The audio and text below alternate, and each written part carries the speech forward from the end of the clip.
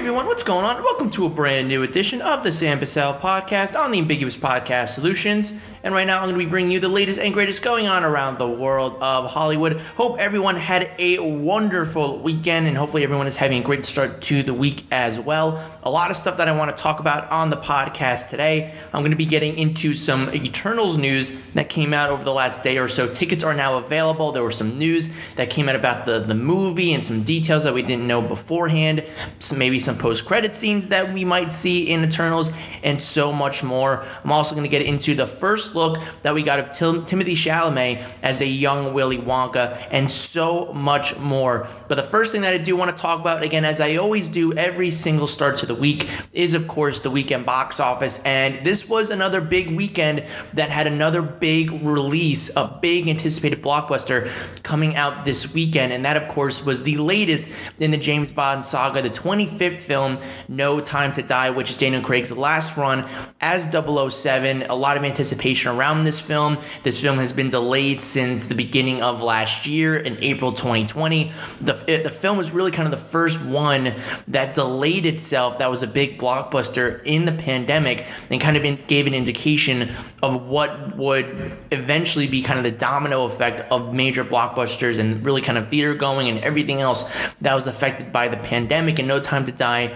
really kind of led that charge, and it started a delay monsoon of being delayed until the fall of 2020, early 2021, and then of course eventually stopping at October 8th of 2021, specifically here at least in the North America markets. It came out, I believe, around September 29th, September 30th, and around the UK and a couple of other worldwide markets the week beforehand.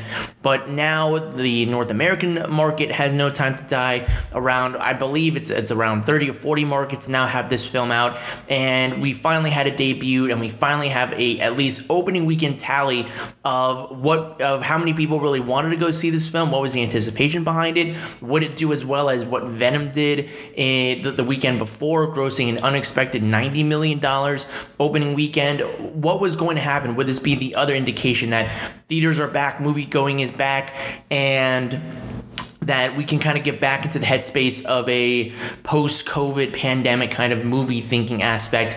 And No Time to Die sort of show that, but at the same time didn't really kind of show that as well. So I'm going to really kind of get into that and dive into the specifics. So overall, first off, No Time to Die did win the overall weekend. And when we look at the 3-day weekend, since this was a holiday weekend, it was Columbus Day weekend, Indigenous People Day weekend, it was a holiday weekend for a lot of people. No Time to Die did have a 3-day release weekend of $55 million. And then over the 4-day weekend, it also had around a $56 million weekend, around a $55 million weekend overall for No Time to Die. And that is a little bit below the expectations of what the studio had set going for it, and also what a lot of pundits had going for it. A lot of people thought that maybe this could be the first film that could eclipse $100 million at the box office.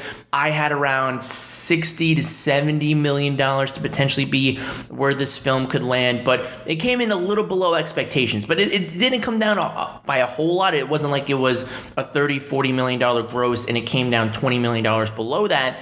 It was only $5 million below the studio expectation of what this film was going to do. And I think there's a bunch of reasons for why that ultimately came to be the case. But first, I do want to say that No Time to Die, with the $55 million day opening, is the 4th highest grossing Bond opening in the Daniel Craig era. Skyfall still remains number 1 at $88.3 million. Spectre comes in at number 2 at $70.4 million. And then right below that would be Quantum of Solace, which was the second Bond film in 2008 that had $67.5 million. And then right below that, of course, would be No Time to Die with $55 million at the box office. So again, when you stack it up against those numbers, it doesn't look good, especially when you see that the last two Bond films did gross $80 million, $70 million. You would expect this one to do a little bit better than that, especially because this was kind of eventized as the epic conclusion to Daniel Craig's run run, and everyone seems to love what Daniel Craig has done. You could say he's one of the best Bonds, if not the greatest Bond of all time. There were so many different things kind of going into this film. It was being labeled as an epic. It had a long runtime. It had kind of all these things that were billed as if we were in a pre-pandemic setting, that maybe it would potentially could eclipse $100 million in the North American market, but that evidently was not the case. And again, kind of going into some of the reasons I think why this really did turn out to be the case was, number one, you didn't have the actual market of people that usually go see these Bond films show up for this film. And usually a Bond film attracts an older demographic than maybe something like a Venom Let There Be Carnage or something within the Marvel Cinematic Universe usually does, where that's usually a younger demographic. You usually get people, maybe middle-aged, senior citizens that go see these movies. And with the pandemic is affecting majority and has a great impact on those people. So they might be a little bit more cautious of going out to the theaters right now than maybe, say, someone that's my age, around 24, or maybe a little bit younger or a little bit older, still in their 20s maybe, than someone who's maybe 50, 60, or even 80 years old. And some people have pre-existing conditions. Some people are just older, and the older community is more susceptible to getting COVID-19 and having graver effects to it than somebody that's a little bit younger at this point right now. And I think those demographics are a little bit hesitant. I'm not even just going to the movies, but just really kind of going out in general unless they absolutely need to. So I think it's going to be interesting to see if No Time to Die has legs maybe in the next couple weeks, when maybe people feel safer enough to go to the theaters, or maybe it'll be interesting to see what the digital footprint of No Time to Die will be if people decide to wait until it comes onto VOD, till it comes to DVD or something along those landscapes, instead of going out to the theaters. Because I know people in that I was talking to this weekend that were asking me if No Time to Die was on a streaming service and if they could watch it at home, and I said no, you have to go to the theaters. So I think people are still in that mentality and they really want to go see this film, but some people might just want to watch this at home and then go to the theaters at this point, and they might just wait it out instead of going to the theaters and either paying all that money, or if they're not feeling safe enough to go out and see this film in the theater with a bunch of people. So that's really kind of one reason why I think this film didn't do so well in the North American market. It came a little bit below the expectations, but I think another big reason is also the fact that even though No Time to Die is a big franchise, and when you think James Bond, it's an event picture, people go out to see them, and that really is true. But whereas we have films that are big here, like an Avengers film or a Star Wars film or a Jurassic Park or a Jurassic World film that does really well here in the North American markets and grosses $150-200 million at the box office its opening weekend, James Bond has never really been that here in North America. Sure, it does well. Again, we see with the last two Bond films, $88 million, $70 million openings. That's good, but when you look at the opening numbers for not even a Daniel Craig, but a James Bond film, it's never in North America hit that $100 million mark. And I think it's just because people may not relate to James Bond all that much, or maybe people aren't really excited about a James Bond movie, or maybe people just it's not as generational as maybe James Bond used to be at one point. But here in the North American markets, maybe because it's really kind of based in the UK, James Bond just has gravity and has weight and attracts people here in these markets, but it doesn't have that overall big feeling. And I think the numbers don't really show that than it does really in the worldwide markets. And so I think when we look at the North American numbers, James Bond isn't a film that really kind of does well here in North America. If you just look at the past few Daniel Craig films as a measuring stick, even though Skyfall, which is the highest grossing James Bond film of all time with over $1 billion, a majority of that money came from the international markets. It only made 27.5% of its total box office intake here domestically. It only made $304 million compared to the $804 million that it made in the international markets. And then the same thing could be said about Spectre, where only 22% of Spectre's intake, where it grossed $880 million worldwide, only 22.7% of that was made here in the United States, which is basically equivalent to around $200 million, whereas 77.3% of the intake of Spectre's money came from the international markets, which was around $680 million.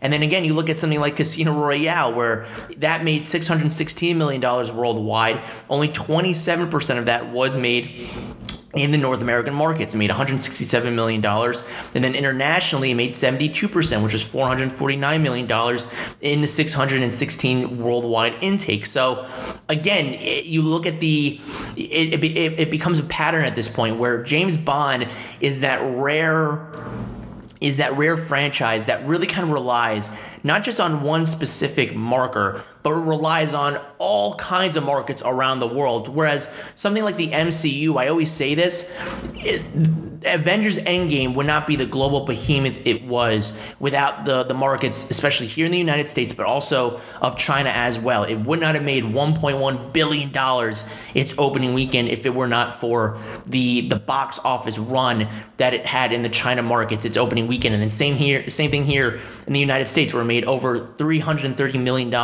its opening weekend. So some franchises rely on certain markets, but James Bond is a market that relies on the UK, North America, China, Japan, the Middle East. It relies on all different markets to become a major global phenomenon and a major success in its overall box office intake. Which is why, even though the $55 million is something to definitely look at and say, well, it definitely underperformed here, at least when you look at the Daniel Craig run, James Bond has not done gangbusters here in the United States, in the North American markets. The big number to really kind of focus on here with No Time to Die is that worldwide number, which as of right now, No Time to Die has around $313 to $14 million worldwide, which after 2 weeks is a really solid start for No Time to Die. Now, will the film be able to recuperate its market and be able to recuperate its budget, which is around $250 million before marketing? There's around a reported $100 to $150 marketing spent on this film, so that is probably around $350 million. And then, of course, especially with No Time to Die, because of the circumstances that not just this film, but a lot of other films that were delayed because of the pandemic are facing, No Time to Die took on a lot of late fees because of the marketing and because of the advertisement deals that they had in place at the time before the pandemic really kind of rocked everything. They had to delay this film, which was a really big hit on their budget that they're going to have to tack onto that as well. So this film already has around a $400 million budget after marketing and after these late fees of delaying the film, that you add on top of the $200 million plus budget that you made just making the movie. So this film already has an uphill battle to climb. And will it make $800-900 million to kind of break even, be in the red? It's going to be hard to say, and I'm not really sure it's going to be able to make that kind of money. However, I do think that when Eon decided to put this film out on October 8th and say that we're going to do this, and they agree with Universal and MGM, which are the partners that help release this film on so many different markets, I think they came to the conclusion that even if we make half of what we are supposed to make, I think they will come out okay with this. And I think they will come out satisfied that people want to go see these films. They still are gravitating towards the James Bond franchise, which gives them confidence to make more in the future after this run from Daniel Craig. And so I think that with $313 million already, and a lot of that coming from the international markets, around 200 or so of it, I think that is a great number to really be at 2 weeks in. And it's going to be very interesting to see what happens in the next couple of weeks moving forward. Again, there is some competition happening right now, but this weekend, I think here in the North American markets, there could be a little bit of competition here because of Halloween Kills. It is the Halloween time. The rebooted 2018 Halloween film was a big success. It was very popular, so that film could eat away at some of the demographic for the new Halloween film and retain that number one spot. And then, of course, the next week you have Dune, which is a highly anticipated blockbuster coming out as well, which is also doing very well in the international markets in the last couple of weeks. So it'll be very, very, very interesting to see what happens with No Time to Die in the next couple of weeks. But I think for 2 weeks out, looking at that worldwide number, it is a very good start for this movie. I do think, again, it's not going to be a major success. It's already in the top 10 highest grossing films of 2021 worldwide. I think it'll probably end up between that 5 or 6 number, at least as of right now, before the year is out. I do think that we're going to see more James Bond films coming up in the future as well. But again, for $313 million, I think that is a really nifty start. Here in the United States, not so well. Again, came in below expectations. There's no denying that. But again, when you look at the history of these movies, you shouldn't really look at the North American market as something as a major gauge of specifically the James Bond franchise, and that it didn't do so well, it tanked, nobody's interested in James Bond.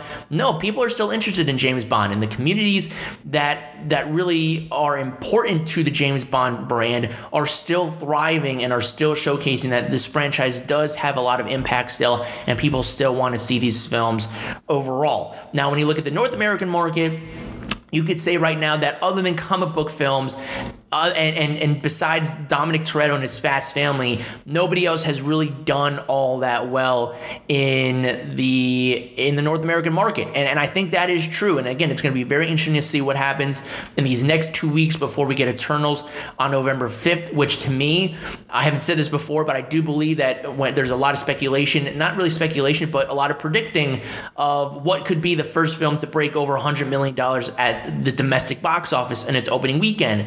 And a lot of people thought that maybe it could have been Shang-Chi. A lot of people thought that maybe it was going to be No Time to Die. I have always pertained, and I still pertain it, especially now, especially after seeing what Venom Let There Be Carnage did last weekend, that Eternals is going to be the film that grosses over $100 million its opening weekend at the box office, be the first film to do that since Star Wars The Rise of Skywalker in late 2019. So again, I do think that the North American box office is still very peculiar about the films that they go see, and No Time to Die, it didn't seem like that film was able to really kind of do that. The demographic that they needed didn't really it showed up, but it didn't show out in the numbers that were going to put this film over the top into that kind of number that Venom Let There Be Carnage experienced a weekend beforehand. So again, I think it showcases that some people are still hesitant to go to the movies right now, but also I think it gave a positive indication that I think in the worldwide box office and international markets, if you really want to go see a film, you will go see a film. And kind of like how we were saying that about Venom last weekend, I think we're saying that about No Time to Die this weekend, especially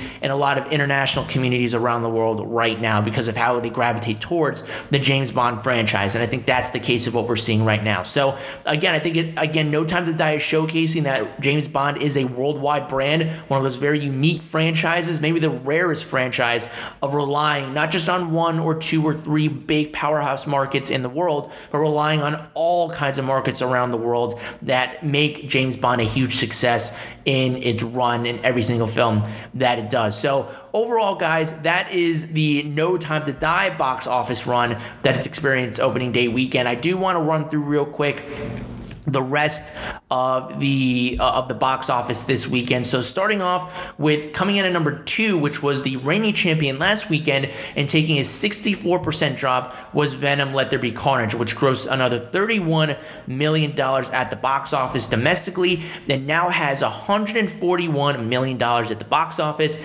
Internationally, it has $43 million, and it now has a cumulative total worldwide of $185 million. So again, we were all wondering, what is the steep drop going to be for Venom Let There Be Carnage? If you look at a lot of the track records for a superhero comic book movie, usually the second weekend drop is really big, and especially in the pandemic right now, we've seen a pattern of a lot of people really want to see the film go opening weekend, and then usually you might get repeat viewings that weekend and that opening weekend, and then it's second, third weekend, you see these kind of big steep drops.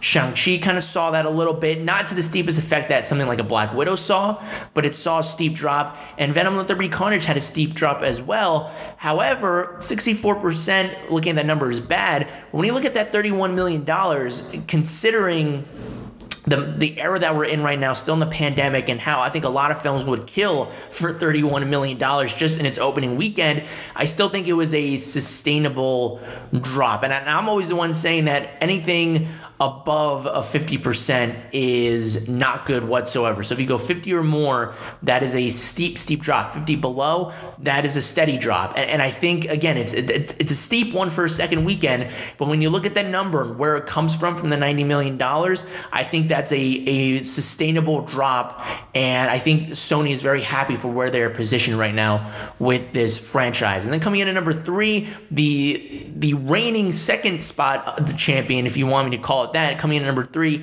is The Addams Family 2, grossing another $10 million at the box office. That now has $31 million domestically, adding $5 million worldwide, internationally, and a worldwide accumulation gross of $37 million at the box office. And then coming in at number 4 is Shang-Chi and the Legend of the Ten Rings, which grossed another $4.3 million, and now has $212 million at the domestic box office, $189 million internationally, and overall has $402 million worldwide at the box office. So again, for Shang-Chi and the Legend of the Ten Rings, it's just continuing to churn out money. It's staying in the top 5 at this point in time right now. I think it's just absolutely amazing what this film has been able to do. It has again $402 million worldwide, and that is the 6th highest grossing film of 2020 at this point right now. The next film that, if it wants to eclipse that, would be Godzilla vs. Kong, which now has a worldwide accumulation of $467 million. So that's the next kind of film that I think Shang-Chi is eyeing at this particular moment in time, and it's still the highest grossing film of the domestic box office right now. And again, I think that is a huge accomplishment for what Shang-Chi was able to do with the film itself, the story that it tells, and the fact that Marvel once again continues, the MCU particularly continues to churn out these amazing characters that people gravitate towards too. And it really doesn't matter if it's a new character, if it's an old character, if it's a new part of the MCU, people will still go out to see these films, which is why I have Eternals being the first film to gross over $100 million at the worldwide box office. I think that's going to attract a lot of people to go out and see that movie, that I think you're going to see a lot of communities kind of come together, and it's going to raise the bar for that movie in ways that we haven't seen so far in this pandemic era. So for Shang-Chi, I think it gives a good indication of where Eternals is going to go, and I think Venom was also a good indication. Even though it's not quote-unquote in the MCU, I think it gives a good indication of where the comic book genre is at right now, and I think Eternals is going to be that next one to move forward, and kind of in the pent-up, I think, culmination of what will be one of the highest grossing films in the last 2 years with Spider-Man No Way Home, but we'll save that for the next month or so when we get closer to that release date. But for Shang-Chi and the Legend of the Ten Rings, a continued great run so far in its box office haul. And then coming in at number 5 is The Sopranos prequel, The Many Saints of Newark, which grossed another $1.4 million, and now has $7.3 million domestically, $2 million internationally, for a worldwide total of $10 million. Now, the big story with The Many Saints of Newark that came out over the weekend was that this Sopranos film is not doing so well at the box office, but I always looked at these kind of mid-budget films as doing potentially really well on HBO Max. And I think this film is definitely one that could have benefited towards being on HBO Max. So I think a lot of people associate The Sopranos with HBO, and even though it's a movie, their first look might be to go to HBO before wondering if this is actually a film that's in theaters. And again, I think because it has that HBO element, people would rather stay home and watch this than go to the movies, because I think they're also familiar with The Sopranos on their television screens than on the big screen as well. And unlike something like In the Heights, where it didn't do so well maybe at the box office, and maybe you're wondering if maybe people would watch this on HBO Max, that wasn't the case. It seems like this is really one of the cases that we were hoping to see, in which The Many Saints of Newark doesn't do well in theaters. However, it did apparently gangbuster numbers on HBO Max, grossing I think around $1 million per household, or $1 million overall in the households that Samba TV was able to record.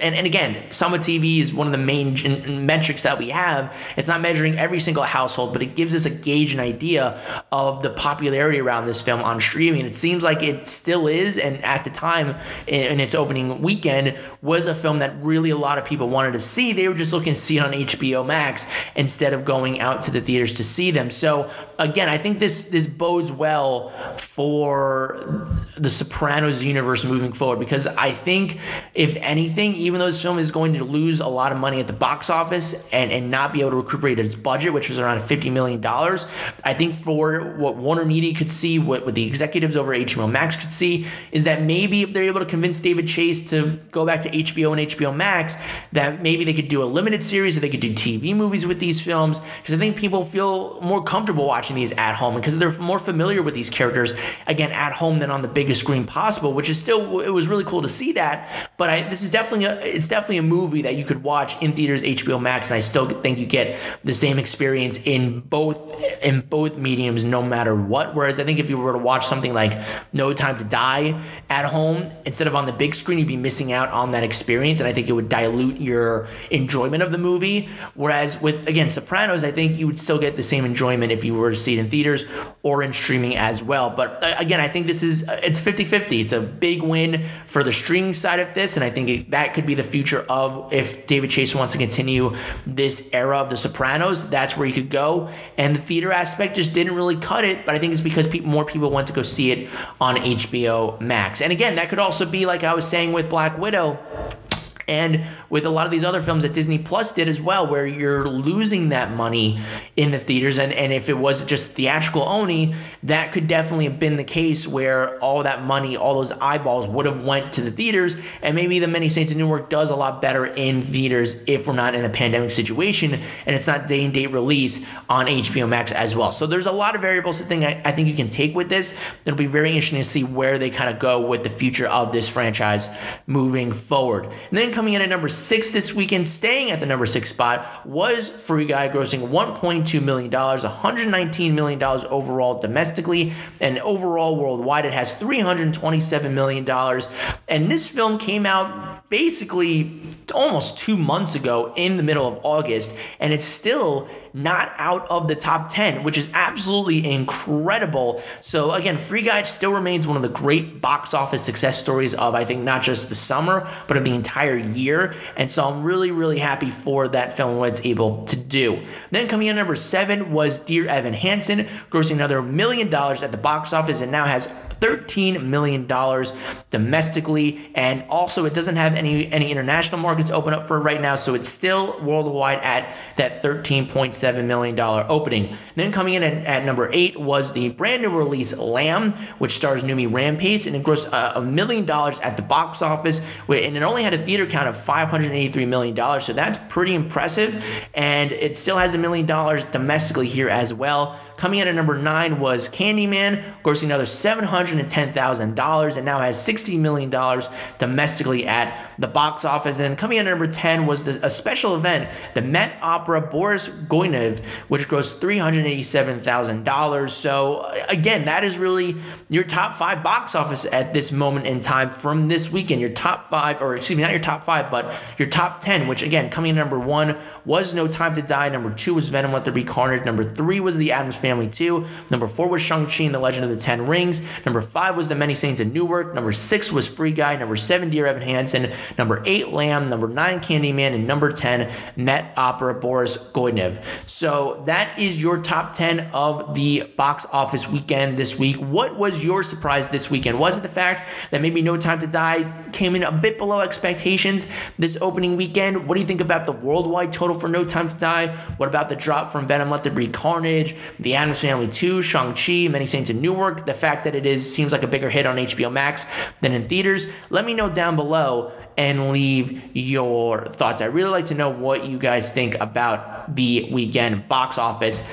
Now, to move on from the weekend box office over to some movie news that is going on right now. And I'm going to start off with something that's fairly recent. It came out actually this morning, and that is the first official trailer for the 5th installment in the Scream franchise that is simply just titled Scream. And we got a brand new poster over the weekend for this film, and it's directed by the Radio Silence team of Ready or Not, and that was kind of the big film that came out with Samara Weaving in 2019, I believe. It seems like a long time ago, but it was 2019 that film came along, and it sees the return of the big three of the Scream franchise. You have Neve Campbell coming back, Courtney Cox, David Arquette, and you have a bunch of brand newcomers such as Melissa Barrera from In the Heights. You have Jenna Ortega and Dylan Minnett from the 13 Reasons Why show. And so it boasts, of course, the old cast with a bunch of awesome newcomers to the franchise as well. And there wasn't really kind of anything known about this film until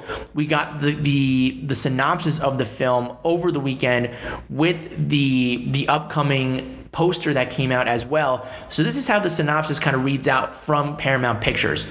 25 years after a streak of brutal murders shocked the quiet town of Woodsboro, a new killer has donned the ghost face mask and begins targeting a group of teenagers to resurrect secrets from the town's deadly past. So I remember when this was kind of coming to fruition, and really kind of even going back years ago. I remember in 2011 when the late great Wes Craven was still alive. He wanted to do a brand new kind of Scream trilogy. It was going to start out with Scream 4, but unfortunately it didn't do so well at the box office and also didn't do so well critically, and that kind of killed the plans there.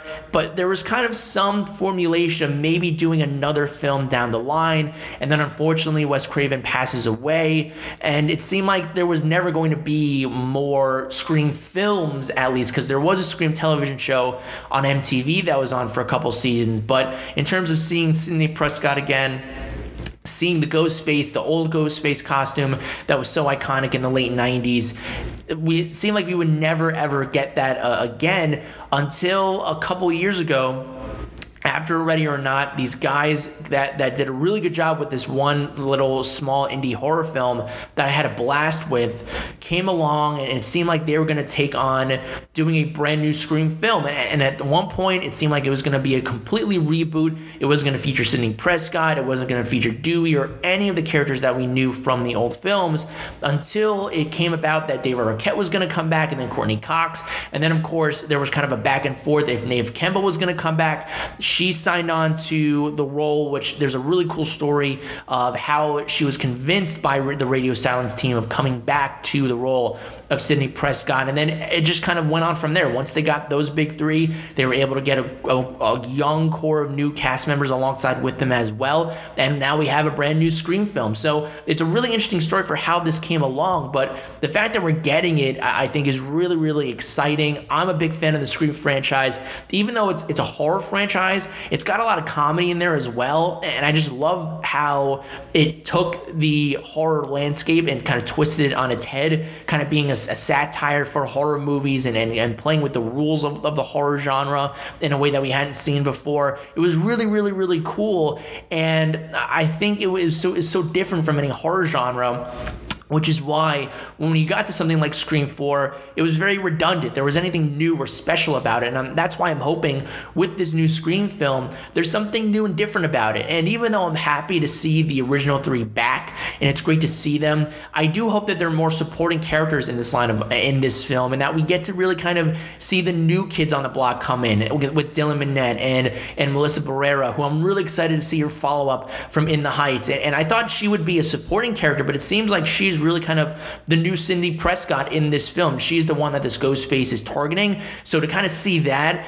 mentor-mentee relationship between Sidney Prescott and her in this trailer, or that's where it's hinting at, I think could be really, really, really cool to see, where Sydney's kind of coaching her and mentoring her through all this, and kind of in the era of wanting to have communities of shared trauma, the fact that you have these two women that have gone through this and going through it, and you can rely on one another. I'm interested to see how they kind of go into that. And it seems like Dewey is kind of going through some demons of his as well, and it's great to see Courtney Cox in there. But I really do hope that this focuses on more of the younger kids, and also the technological revelations that we now have in the present day than he did even in the 2000s or early 2010s or even in the late 90s. It's different nowadays, so I'm really interested to see how they kind of take that approach as well, and I'm really excited to see what kind of horror landscapes that they go, what kind of traps and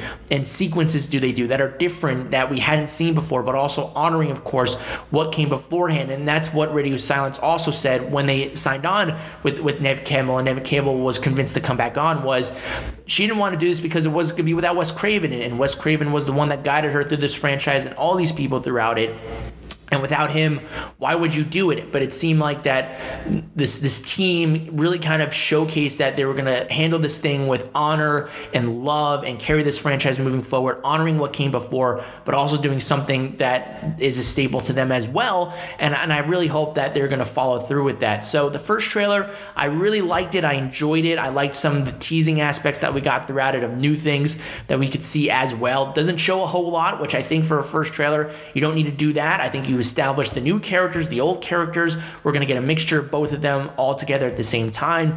Seeing Ghostface back again was awesome as well. So I think, again, it's really, really kind of cool to see this. And I'm really excited to see this film come out in January of 2022. So again, I just think that for a lot of people, I think that this is going to be a really, really, really, really cool film. And also the fact that even though that I anticipate some really cool January films that have come out over the last couple of years, I think overall, in terms of really kind of anticipating a blockbuster in January, that really hasn't really happened yet. And I think Scream could potentially be the film that does that, because I think people like this franchise and it's a horror franchise, and you wouldn't really expect a horror franchise or a horror film to come out, a big horror film to come out in the month of January. So I think this is one that could maybe push the January market into some really cool territory that we've seen with other franchises do with months that we hadn't seen, like September or October or even August,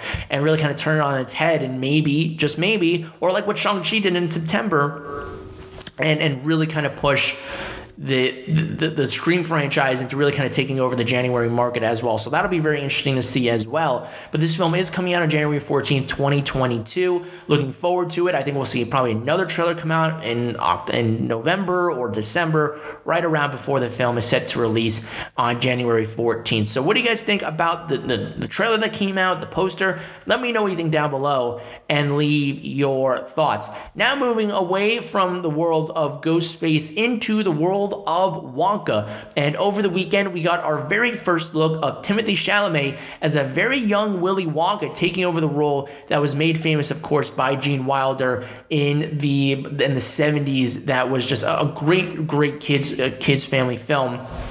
And I think this was a little bit of a surprise when Wonka was first announced to be in the works. It was going to be kind of showcasing the beginnings of Willy Wonka, making the chocolate factory, and how he came to be the person that we see in Willy Wonka and the Chocolate Factory. And Timothée Chalamet was the person that came into this role. It's going to be a musical. We're going to see Timothée Chalamet sing. And what does he look like? Does he look like a young Gene Wilder? What is the costume going to be? And Timothée Chalamet on his social media accounts did come out with a couple of images of what he's going to look like, and overall I think the costume looks good. It didn't really kind of shock me or wow me, but it looked like a young version of Willy Wonka in a way. And again, I don't think you can go wrong with Timothée Chalamet, especially he's a star in the making. It'll be very interesting to see what happens with him after Dune, and he's also somebody that's an incredible actor, one of the, if not the biggest bright spot in the future of Hollywood moving forward. People are labeling this guy as the next big thing in the industry, and I love the work that he's done so far in the last couple of years. So to see him kind of take on more big franchise film roles, this is definitely one of them, is going to be really exciting to see. And he was featured in this Times article kind of talking about his career and where it's going after this, and he talked about making Wonka and talking about how It's something where it's just going to be fun, goofy silliness. It's not going to take itself too seriously, which if you've seen his past movies, there are a lot more dramatic roles than he's doing with Willy Wonka right now. And he's going to be singing and dancing. He's been choreographing and rehearsing in the last couple of weeks and months. And so he's really, I think prepping himself for this. And I think we could see a side of Timothy that we haven't really seen before. Maybe one that's a little bit goofier than we're going to get. Because even though he's in a big franchise film with Dune, coming out in a couple of weeks, that is very much a serious role, and there's not a lot of goofiness you can do in that film and in that material. But with Wonka, you can have a little fun with it, and I think he's going to make Willy Wonka his own. He's not going to really kind of mimic what Gene Wilder did, of course, but I think he's going to come in and do something different and cool. And if this was someone else other than Timothée Chalamet, maybe I would seem a little bit more hesitant, but knowing that you have that caliber of an actor in this role, I'm very curious to see how it all comes together, and I'm really interested to see when we get the first trailer for this, which probably isn't going to be coming for another year or so, since this film is coming out in 2023. I'm sure they're just starting to film now, so we still got ways to go, but I think now I've seen the costume, I've seen set photos of it. Show me everything in action as it's happening. So I think that's the next step moving forward with Wonka. But what do you guys think about the first look of Timothée Chalamet as Willy Wonka? Let me know what you think down below and leave your thoughts. Now to move over to the MCU and talk about things that are the Eternals, which is the next big Marvel project that is set to come forth on November 5th, 2021. Originally set to come out last November of 2020. Again, because of the pandemic, a lot of things like that had to be shifted to this year, and we are finally going to get this film, as it was confirmed yesterday by Fandango. The tickets are now on sale to buy for this film. It's only a couple weeks out right now, which is exciting. The world premiere seems to be happening next week. We're probably going to be hearing reactions coming next week for this film, so a lot of exciting stuff coming for this film. It's directed by Academy Award-winning director Chloe Zhao, and there's been so much talk about this film, so to finally almost see it happening in the next couple weeks is really, really, really exciting. It's a phenomenal ensemble cast of Angelina Jolie, Salma Hayek, you have Gemma Chan, you have Richard Madden, Kit Harington, Kumail Nanjiani, Brian Tyree Henry. I mean, the list goes on and on and on for this movie of who's in it, and the caliber of acting that is a part of it, on top of the brilliance of Chloe Zhao, both as a screenwriter and a director coming into this. It is really, really exciting. On top of the tickets being announced, we also got some brand new posters, which is kind of typical in MCU fashion. This is how they usually roll out the ticket sales. We got a brand new IMAX poster, a Dolby poster. We also had an IMAX 3D poster. They were all really, really, really cool. I love kind of the mono posters that they come up with for these films. The Real D 3D one is awesome. I love kind of, it's just black and white, and it's a silhouette of the Eternals kind of looking out on a cliff, all standing kind of assembled along the line. It looks awesome. You have, I think the IMAX one looks grand and beautiful and gorgeous. So I'm really excited for this film. And of course, we also got the character posters for all 10 of the Eternals. So if you love one that's with Angelina Jolie, if you love one that's with Kit Harington, or excuse me, not Kit Harington, but with Richard Madden, and so on and so forth, I think that, or with Salma Hayek or Gemma Chan and Brian Tyree Henry, and again, the list goes on and on and on. I think there's definitely one for you in this film. But along with not just the posters and the tickets on sale, Fandango also was able to talk to Chloe Zhao about the film, and we did learn some brand new details going into the movie. Not a lot of details, not stuff that'll be spoiler or anything like that, but again, I think it just gives a great focus into what to expect for this film, because even though we've seen the trailers, I don't really think a lot of people know what to expect with this movie. But again, I think we can't question it enough, because we just questioned it with Shang-Chi and the Legend of the Ten Rings, and look how that film is doing right now, both critically and financially. But I think with Eternals, you don't know if this is set in the present, you don't know if it's set in the past. Is it a combination of both? Where have these Eternals been? What are they? What are they doing? And so I think there's a lot of questions going forth with this film, and Chloe Zhao was able to kind of talk about that a little bit. So and also Nate Moore, who's one of the producers behind this, also talked about it as well. So in terms of the timeline, because in the trailers we've seen things that are in the past, in the present, And it seems like 60% of the film is going to be set in the present day, and then 40% will be in the past. So we'll be able to kind of see how the Eternals kind of came together, what drew them apart, and what they're looking to fight in the present day post-Avengers Endgame. And Chloe Zhao also kind of talked about when it came to the connections of the MCU.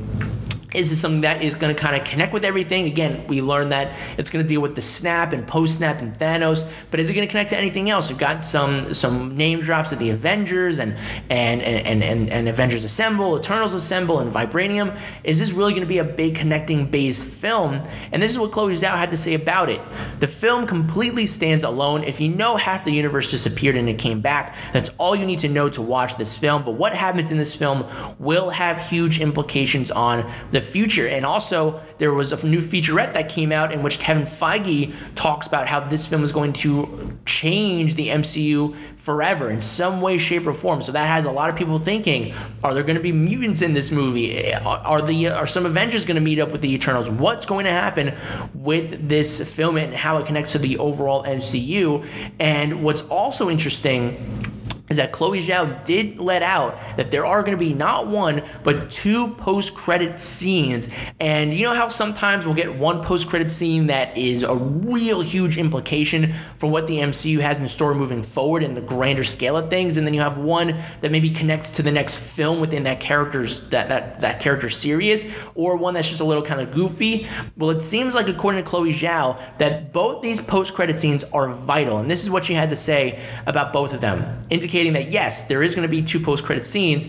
Don't just stay for the first one, also stay for the second one too. They are equally as important in weight, and both have big surprises for you. So maybe one is on the grander scale of things, and maybe one's a little bit more intimate, and one that'll deal with the Eternals film series moving forward. But again, I think what's amazing and so exciting about this is that Chloe Zhao is somebody who comes across as just like an indie filmmaker, but her ambition, her mind thinks in grand global scale, and you've seen her do intimate films, and this feels intimate, this movie, The Eternals. However, it's grand in scope and scale, and it's so exciting to see what she's going to do with this film. She also revealed that this is going to be the second longest runtime for an MCU film, clocking a little bit above Avengers Infinity War, in which Eternals is going to come in at around 2 hours and 37 minutes. So this is going to be a long one. This is going to be a doozy, and I think that's the right kind of runtime for a film like this, where you're going to be going between different timelines. You want to be able to let a film breathe, tell the story you want to tell. And even though I love Chloe Zhao as a filmmaker, and she does amazing things as a director, one of her greatest strengths that I feel like people don't talk about enough is what she's able to do as a writer. So I'm really excited to see what she does given a long run time like this, given what she's able to do with characters. And one of the great things about what she does with characters is give them so many layers. And I'm really excited to see how she gives all 10 of these characters and more this depth and emotion in these layers that maybe we hadn't seen in an MCU film before. So I'm really excited about that and seeing what she's going to be able to do.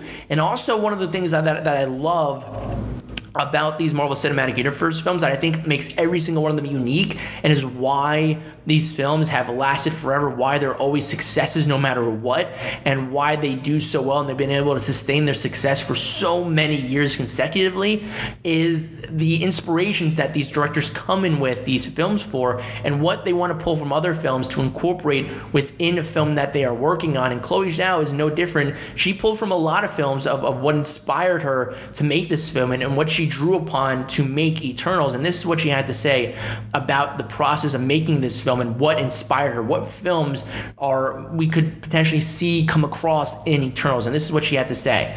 Particularly with the team at Marvel, our visual effects team, the action units, the design teams, we watched Terrence Malick's films, particularly The Tree of Life and The New World. We watched The Revenant a lot and Interstellar a lot. We watched Blade Runner 2049 and a film called Samsara. We watched that a lot. Obviously, 2001: A Space Odyssey was very important too. So these were films we had on repeat, and of course, there's many other things in my life that I've watched that snuck into it. So when you bring up Interstellar, 2001: A Space Odyssey, see The Revenant, Blade Runner 2049, again, big, huge, brand, epic sci-fi films that I think we're going to see come across in this movie in some way, shape, or form. And seeing kind of the Tree of Life, The Revenant, these very intimate kind of family revenge films at the same time too, in the particular case of revenge with The Revenant. But I'm really excited to see what she's able to do. I know that she did a lot of practical work on this movie, and even though there's going to obviously be VFX, I'm really excited to see all these grand big sets that come into play. So there's a lot to really look forward to, and I'm really excited to see where we kind of draw upon with Eternals moving forward. But kind of just hearing all this stuff just again gets me really excited for what we're going to really kind of get with this and what could potentially really come moving forward. So I'm really excited about this, and I'm really looking forward to seeing what we can get with Eternals in the next couple of weeks. And you can get your tickets now on Fandango, AMC theaters, wherever you have a movie theater near you. Tickets are now on sale to buy for the Eternals. And again, I do think this is going to be the first film to cross $100 million. We'll see if that happens, and we'll see in the next couple of weeks what the buzz for Eternals is looking like. Is it just as big as Shang-Chi was? Is it even bigger? Is it less?